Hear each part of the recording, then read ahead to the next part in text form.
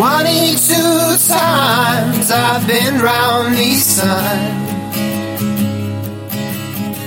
and many a face I have studied. Welcome to the Stop and Think podcast. I'm your host, Will Dole. Thank you for listening. If you're enjoying, you can rate and review on Apple Podcasts or wherever you listen. Today, I have with me on the podcast Barnabas Piper, and Barnabas is an author. He's an assistant pastor at Emmanuel Church in Nashville, Tennessee, and he's 1/3 of the Happy Rant podcast. So, Barnabas Piper, thank you for joining me on Stop and Think today. Yeah, thanks for asking me to be on. It's an honor. So, I asked you to come on and talk about a little bit about the Happy Rant book and more broadly about the role of humor in the Christian life. So I had Ted Cluck on a couple of weeks ago, and so I actually want to start with a question he asked me, and I didn't have a good answer for. And I thought maybe you'd have a better answer for it. Why is it so hard for Reformed guys to laugh?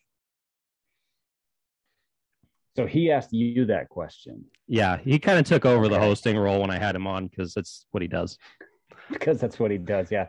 Well, also Ted doesn't like answering questions, so if he can distribute the questions, he's in control. That works better, which is why he's so good at hosting our show. Why is it so hard for Reformed guys to laugh?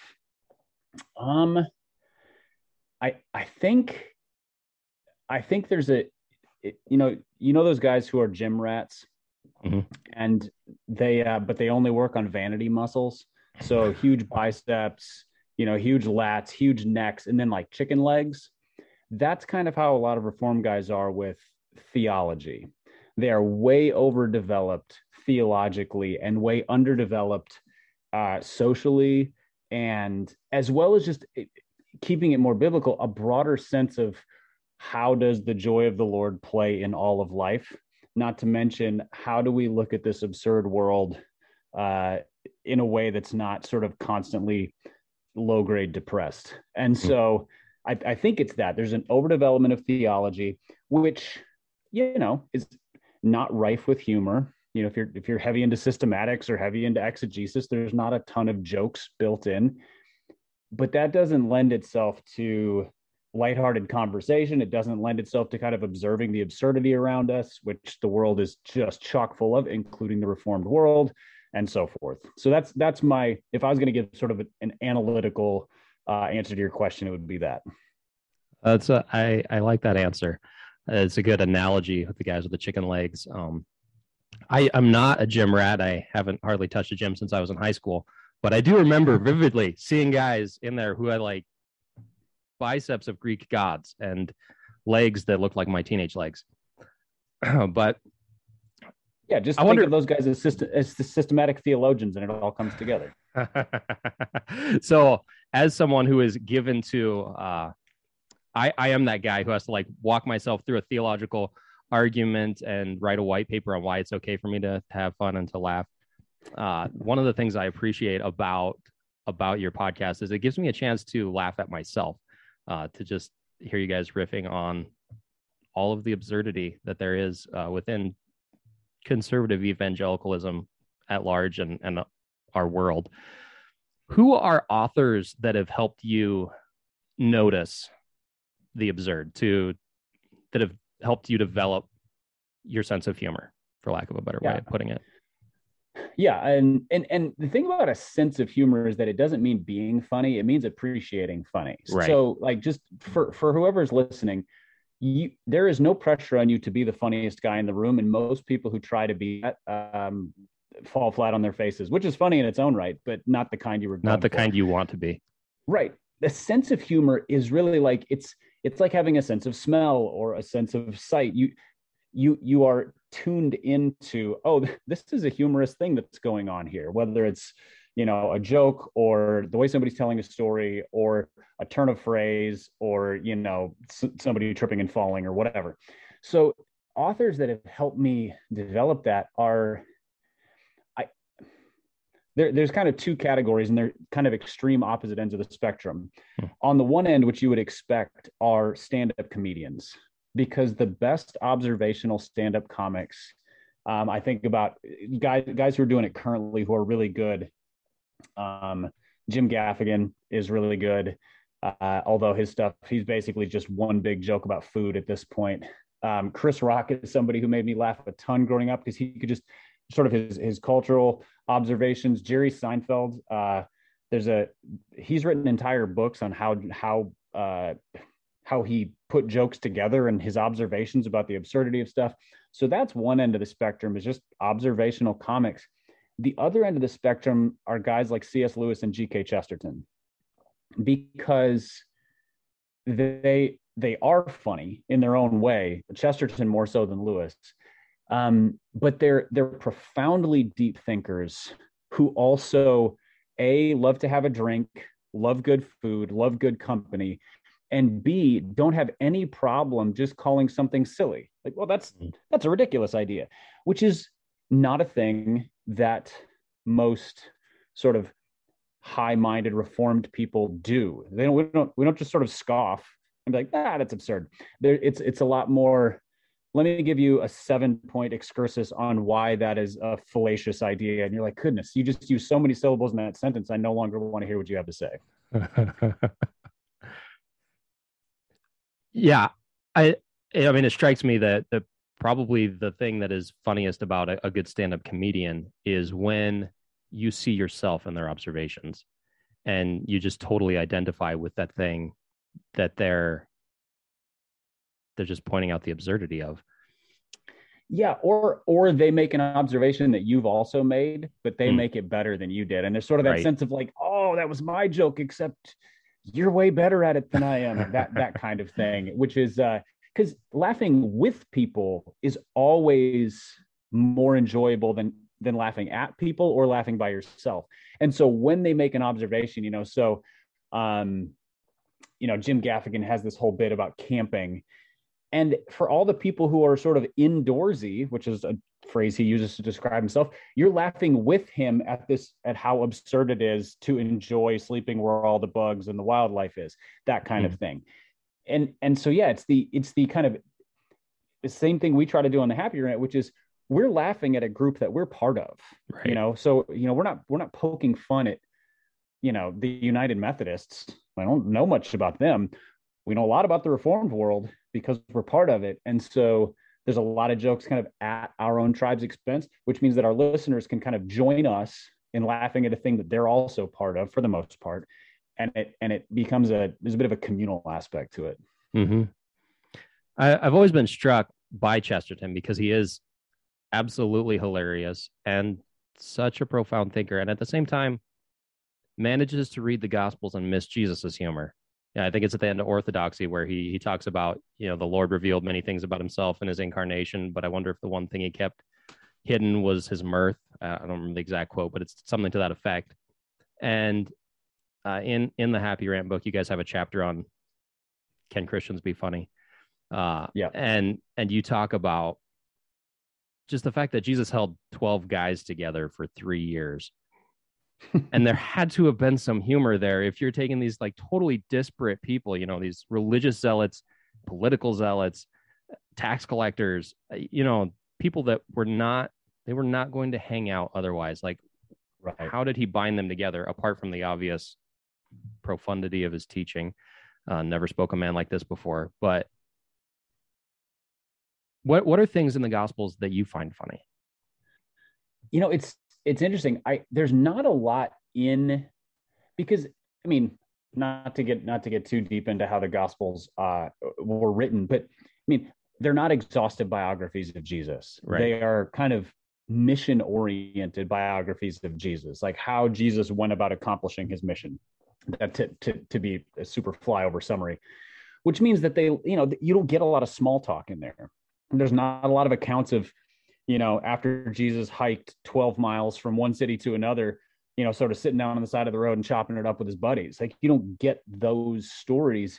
So, but what you get is what I tried to mention. There was, okay, you don't see any of that, but what you do see is 12 guys who would not naturally like each other, several of whom we know are definitively unlikable people. Peter was a bombastic jackwagon. Judas was a thief. There was tax collectors involved. There was somebody called the Zealot. He's the guy who won't shut up about politics. These are not fun people to be around, except that Jesus showed them how to enjoy being around each other or to love each other and to love him. And so there had to be a context for lightheartedness. There just had to be. 12 men, especially young men, will not hang out together for 3 years unless one of two things is happening.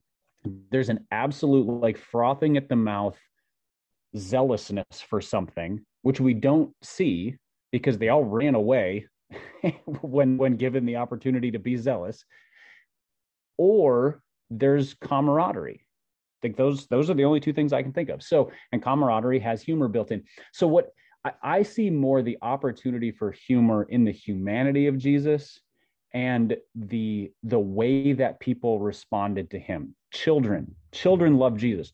You know who children love? People who make them smile. People who are, yes, there's a sense of safety. That's a huge part of it, but also people who make them laugh. You know, there's a reason why every little kid, if you make them laugh, comes back and they're like, do it again. That was amazing. I'm picturing Jesus and like a 3-year-old throwing him up in the air or doing those things that are fun, you know, the fun side of Jesus. He, not only did he have these 12 guys, he had a significant following of women who trusted him, who felt dignified and whole around him. And, you know, humor is not baked into that, but there has to be a sense of levity, of joy, of, you know, it can't all be somber theology all the time, or people are going to be like, yeah, I heard that guy speak once. He's real smart. And then that's about the nicest thing they have to say about him. Just like I say about a lot of conference speakers, real smart guy, not a good hang. These people love Jesus. So there had to be something humane, levity, laughter, joy, happiness, these things that you're like, yeah, I would like to spend all day, every day with this guy. That almost has to include humor or it can't exist. And I wonder, this is just to some level, I've said this for a long time, but I've kind of been developing it as it's related to this. I wonder how much of that is like our inability to connect with the humanity of Jesus is in some sense tied to how flat we read the Bible. You know, I used to teach youth group, and the thing I would always tell kids is read it like you mean it. You know, read it like it's true. And I used to sit in a Bible study with a guy who's like, well, the problem today is people read the Bible like it's a novel. And I would just be like, dude, I wish people would read the Bible like it was a novel, like where you inhabit the characters and you see that like this is something that happened, and you're not just supposed to.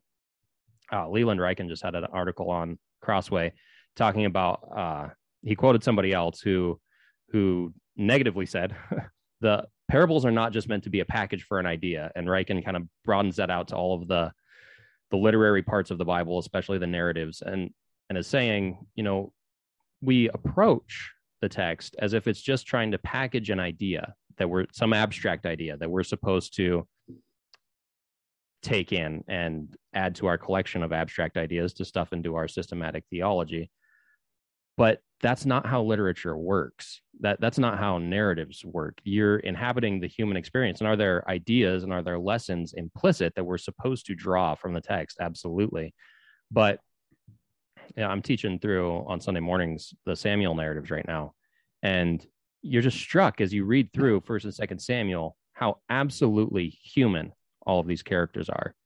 And if you pause for 32 seconds and think, I wonder how Bathsheba felt in all this narrative, 2 chapters where she speaks one time. You know, I wonder how Uriah felt as he lay on the steps of the castle.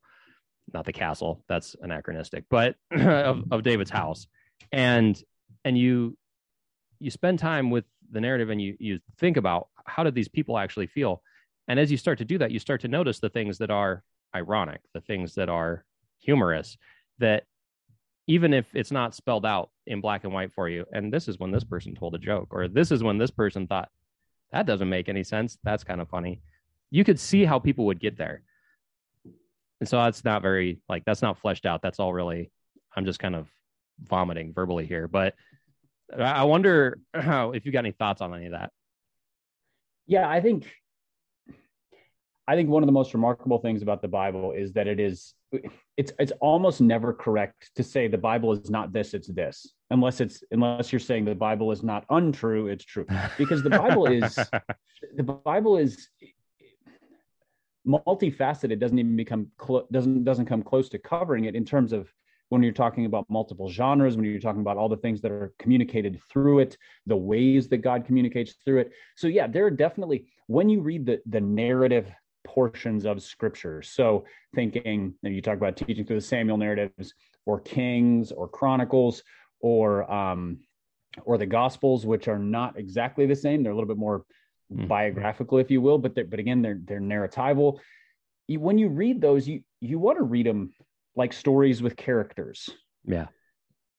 There's also a lot more going on there than just stories with characters. So, the guy who said the problem is that people read the Bible like a novel, if he is saying people read it like it's just a story, it's, and so they, for example, my wife has told me, my wife loves reading fiction. She's an avid reader. And she says, I have a hard time reading the Bible because I don't connect to it like a novel. Not interesting. I mean, it takes much more work to just sort of slide into the story for her because of, and so like she doesn't read it like a novel naturally. And so that guy's criticism is completely unapplicable. Why? Because the Bible's a lot of different things. There's a real benefit to recognizing the utter humanity of the characters in the Bible, Jesus included. Because once you do that, you do kind of put yourself in their shoes, hopefully in helpful ways. Now, you don't want to overemphasize the wrong things, but we finished a couple months ago preaching through Mark at our church, and I preached a couple of sermons kind of leading up to the crucifixion of Christ. Mark uses all sorts of irony in those things, which, you talk about humor in the Gospels. It's literary irony, not like joking. It's not like irony. Funny, haha. But there are some places I think it's appropriate to kind of roll your eyes and laugh at the Pharisees or the council or whatever they're called in that instance. What Mark calls the Jews, basically the people who are putting him on trial, because there's these accusations that they make that they're actually embodying, just sort of the hypocrisy of it. And the thing that Jesus is killed for is exactly what he is. And there's a sense of kind of like you're looking on from the outside like a drama, and you can see the whole scope of things and they can't. So they're playing right into the hands of the plot line. And we have to be able to read it like that, which also then lends itself to, if there's an absurd aspect or an empathetic aspect. I mean, you mentioned Bathsheba, the victim of sexual assault. Like we shouldn't just read that as like, this was adultery. You should look at that and go, this person was wrong. Murder involved here. There was sexual assault involved here. This was an abuse of power. This was like layers upon layers. All of a sudden that story gets profoundly more complex because you have a man after God's own heart, description of David committing these acts. And we don't need to sort all that out, but simply to say, by peeling back the layers of the character of the story, it actually brings it to life instead of just this happened, then this happened, then this happened. And and out of that comes call it the emotions of the Bible. And again, Reformed people very uncomfortable with emotions because they're very hard to systematize. They're fuzzy and they're not always reliable. Also, they're from God, and they enliven truth. Truth without emotion it's a commentary. It's boring. So the humanity and life and emotion of scriptural stories really matter. Yeah, I think especially for people, it's true for everybody, especially if we're reading the Bible, we want to connect with those things. I think it's really true for people who are teaching the Bible. You've got to get that. Otherwise, you're not going to communicate effectively. I remember listening to Crawford Loritz one time, and I think it might have been at a Desiring God conference where he said, we we need to understand the text in its context, but we also need to communicate it in its emotional context, because that's part of how you connect the timeless truth of God's word with my life right now, is understanding that everything that I'm going through. I was reading Hebrews 4 last night, and Jesus is able to sympathize with our every weakness. Well, I mean, as a pastor, you spend a lot of time with people who are feeling pretty weak, and to be able to sit with them and say, you realize, like, when you read through the gospel narratives, and Jesus is being accused, and Jesus is being flogged, and Jesus is spending all night up praying, the immortal Son of God is praying for strength. He gets an angel to comfort him, and he's still sweating drops of blood. Like, he understands every weakness you go through. And now we have drifted very far afield from humor. But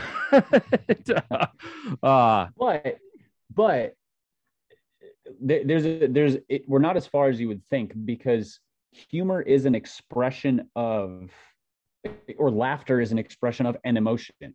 Yeah. A heartfelt thing that is treated as sub valuable to sorrow or passion. Like, how are you going to stand up and be like, be passionate, and not equally say, express joy, express happiness? The one emotion is not more godly than another.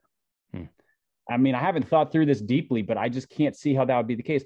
Now, some emotions like anger are more likely to be sinful than others. I think they come out more easily, but so just talking about this conceptually, it's not a huge leap from sympathy and passion and deep emotion to humor or laughter. I mean, I wrote a whole book called Hoping for Happiness because I got so tired of the conservative Christian suspicion about enjoying stuff and enjoying experiences. And I got tired about, the sort of worldly, like, I always have to one up my experiences. So I was like, there has to be a third way that's actually biblical, because these people are suspicious of all of God's good gifts, and these people are idolizing all of them. So right. What is an actual third way? And so, yeah, I don't think that what you're saying is actually a huge leap from what is the place of humor in our life? What is the place of laughter and of is it more godly to cry with somebody than to fall out of your chair laughing with someone? No. The answer is no. It's God works in pain in particular ways, but God also binds people together in laughter in particular ways. Like, that's how I've made most of my meaningful friends in my life. Is it started with, we started laughing about the same things, and then it turned into a friendship of great substance. It's like the way into things. So yeah, I don't think that it's I don't think that it sits in a separate category and like, oh, that's a different conversation. No, I think it all goes together. Yeah, we don't have time to dive into this, but I wonder how much of that goes back to a pretty widespread notion that there's a difference between joy and happiness, which Randy Alcorn was really helpful to me, and just like, no, that's actually not present in the Bible. Yeah. And that was just like an assumption I was raised with in church, was like that happiness is this surface feeling that's just determined by your circumstances, but joy is this thing from God. But then the people that are saying that are often people who it's an excuse to cover up their crappy attitude all the time. Yeah. I have joy from the Lord, but I'm never happy.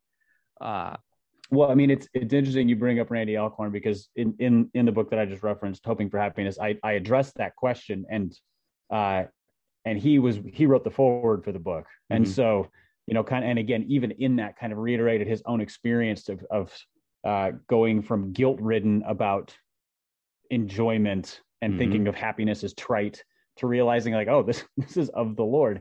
Yeah, I think that distinction between joy and happiness has done significant harm to the ability of, let's just say conservative Christians, because I don't think it's particularly a Reformed thing. I think that's also true in the kind of the fundamentalist world. Oh, for sure. it has done harm to our ability to live life expansively in the way that God has designed.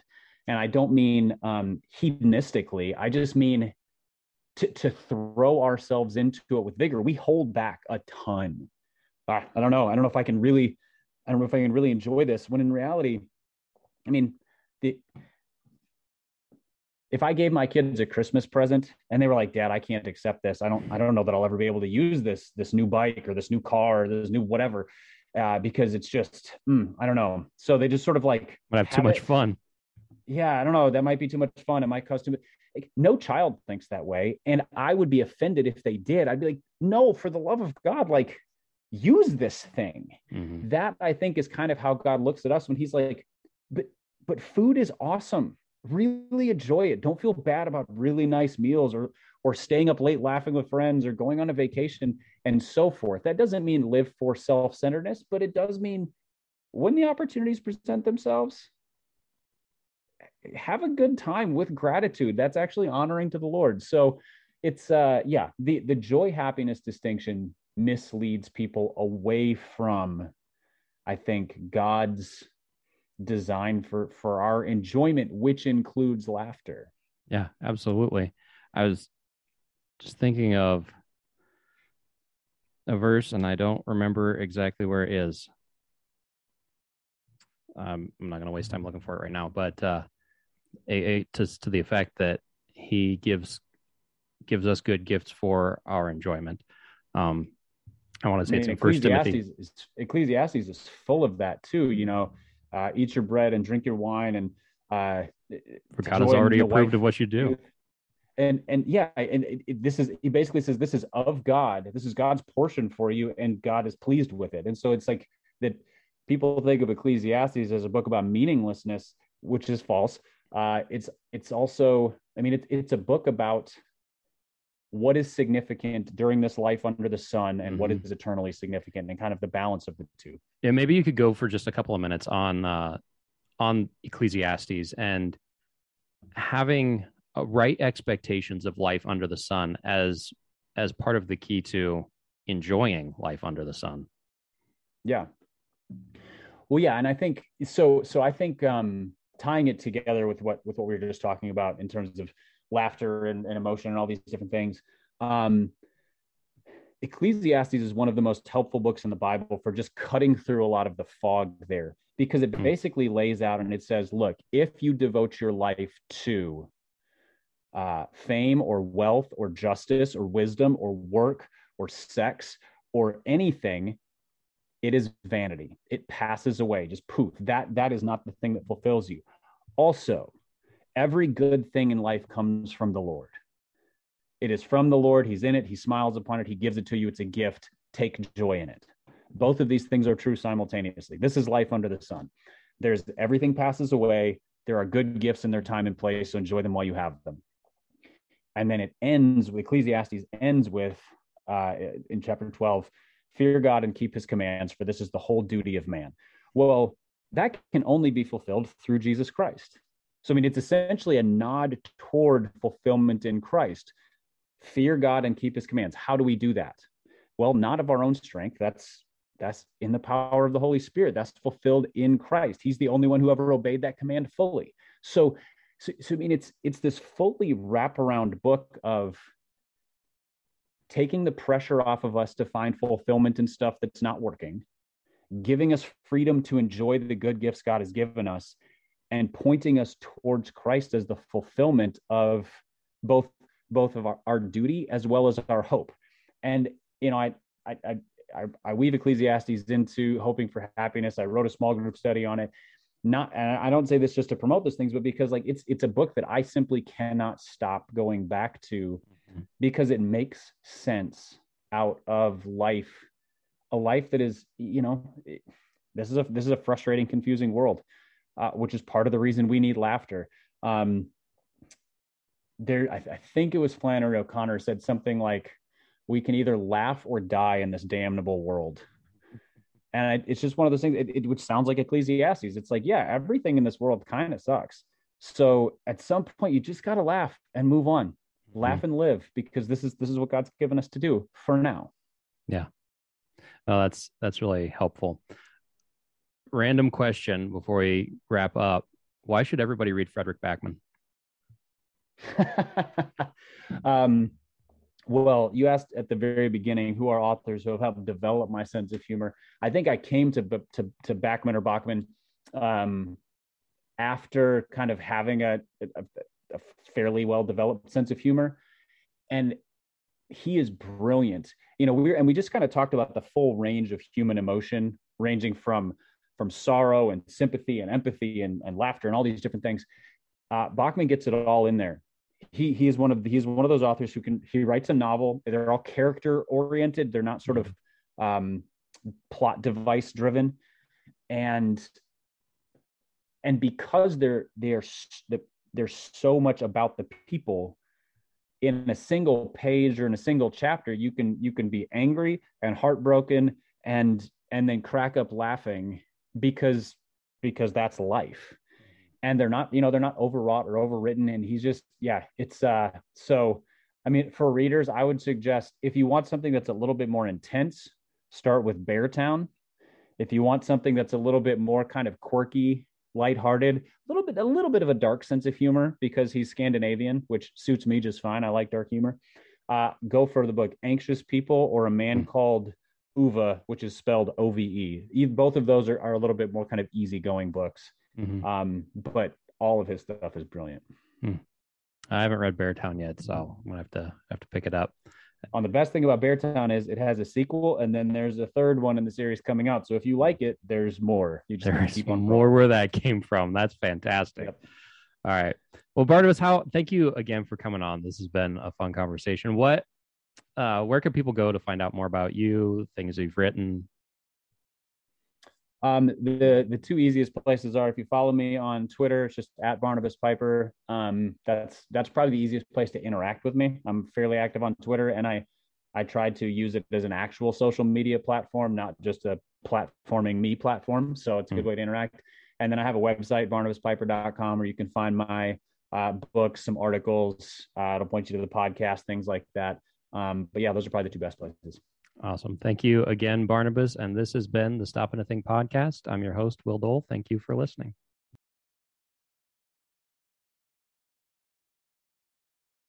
Once I was the sky, cloudy and blue, gathered above a world full of truth, where folks gather around pictures that move, their thoughts dance in place to the bohemian groove.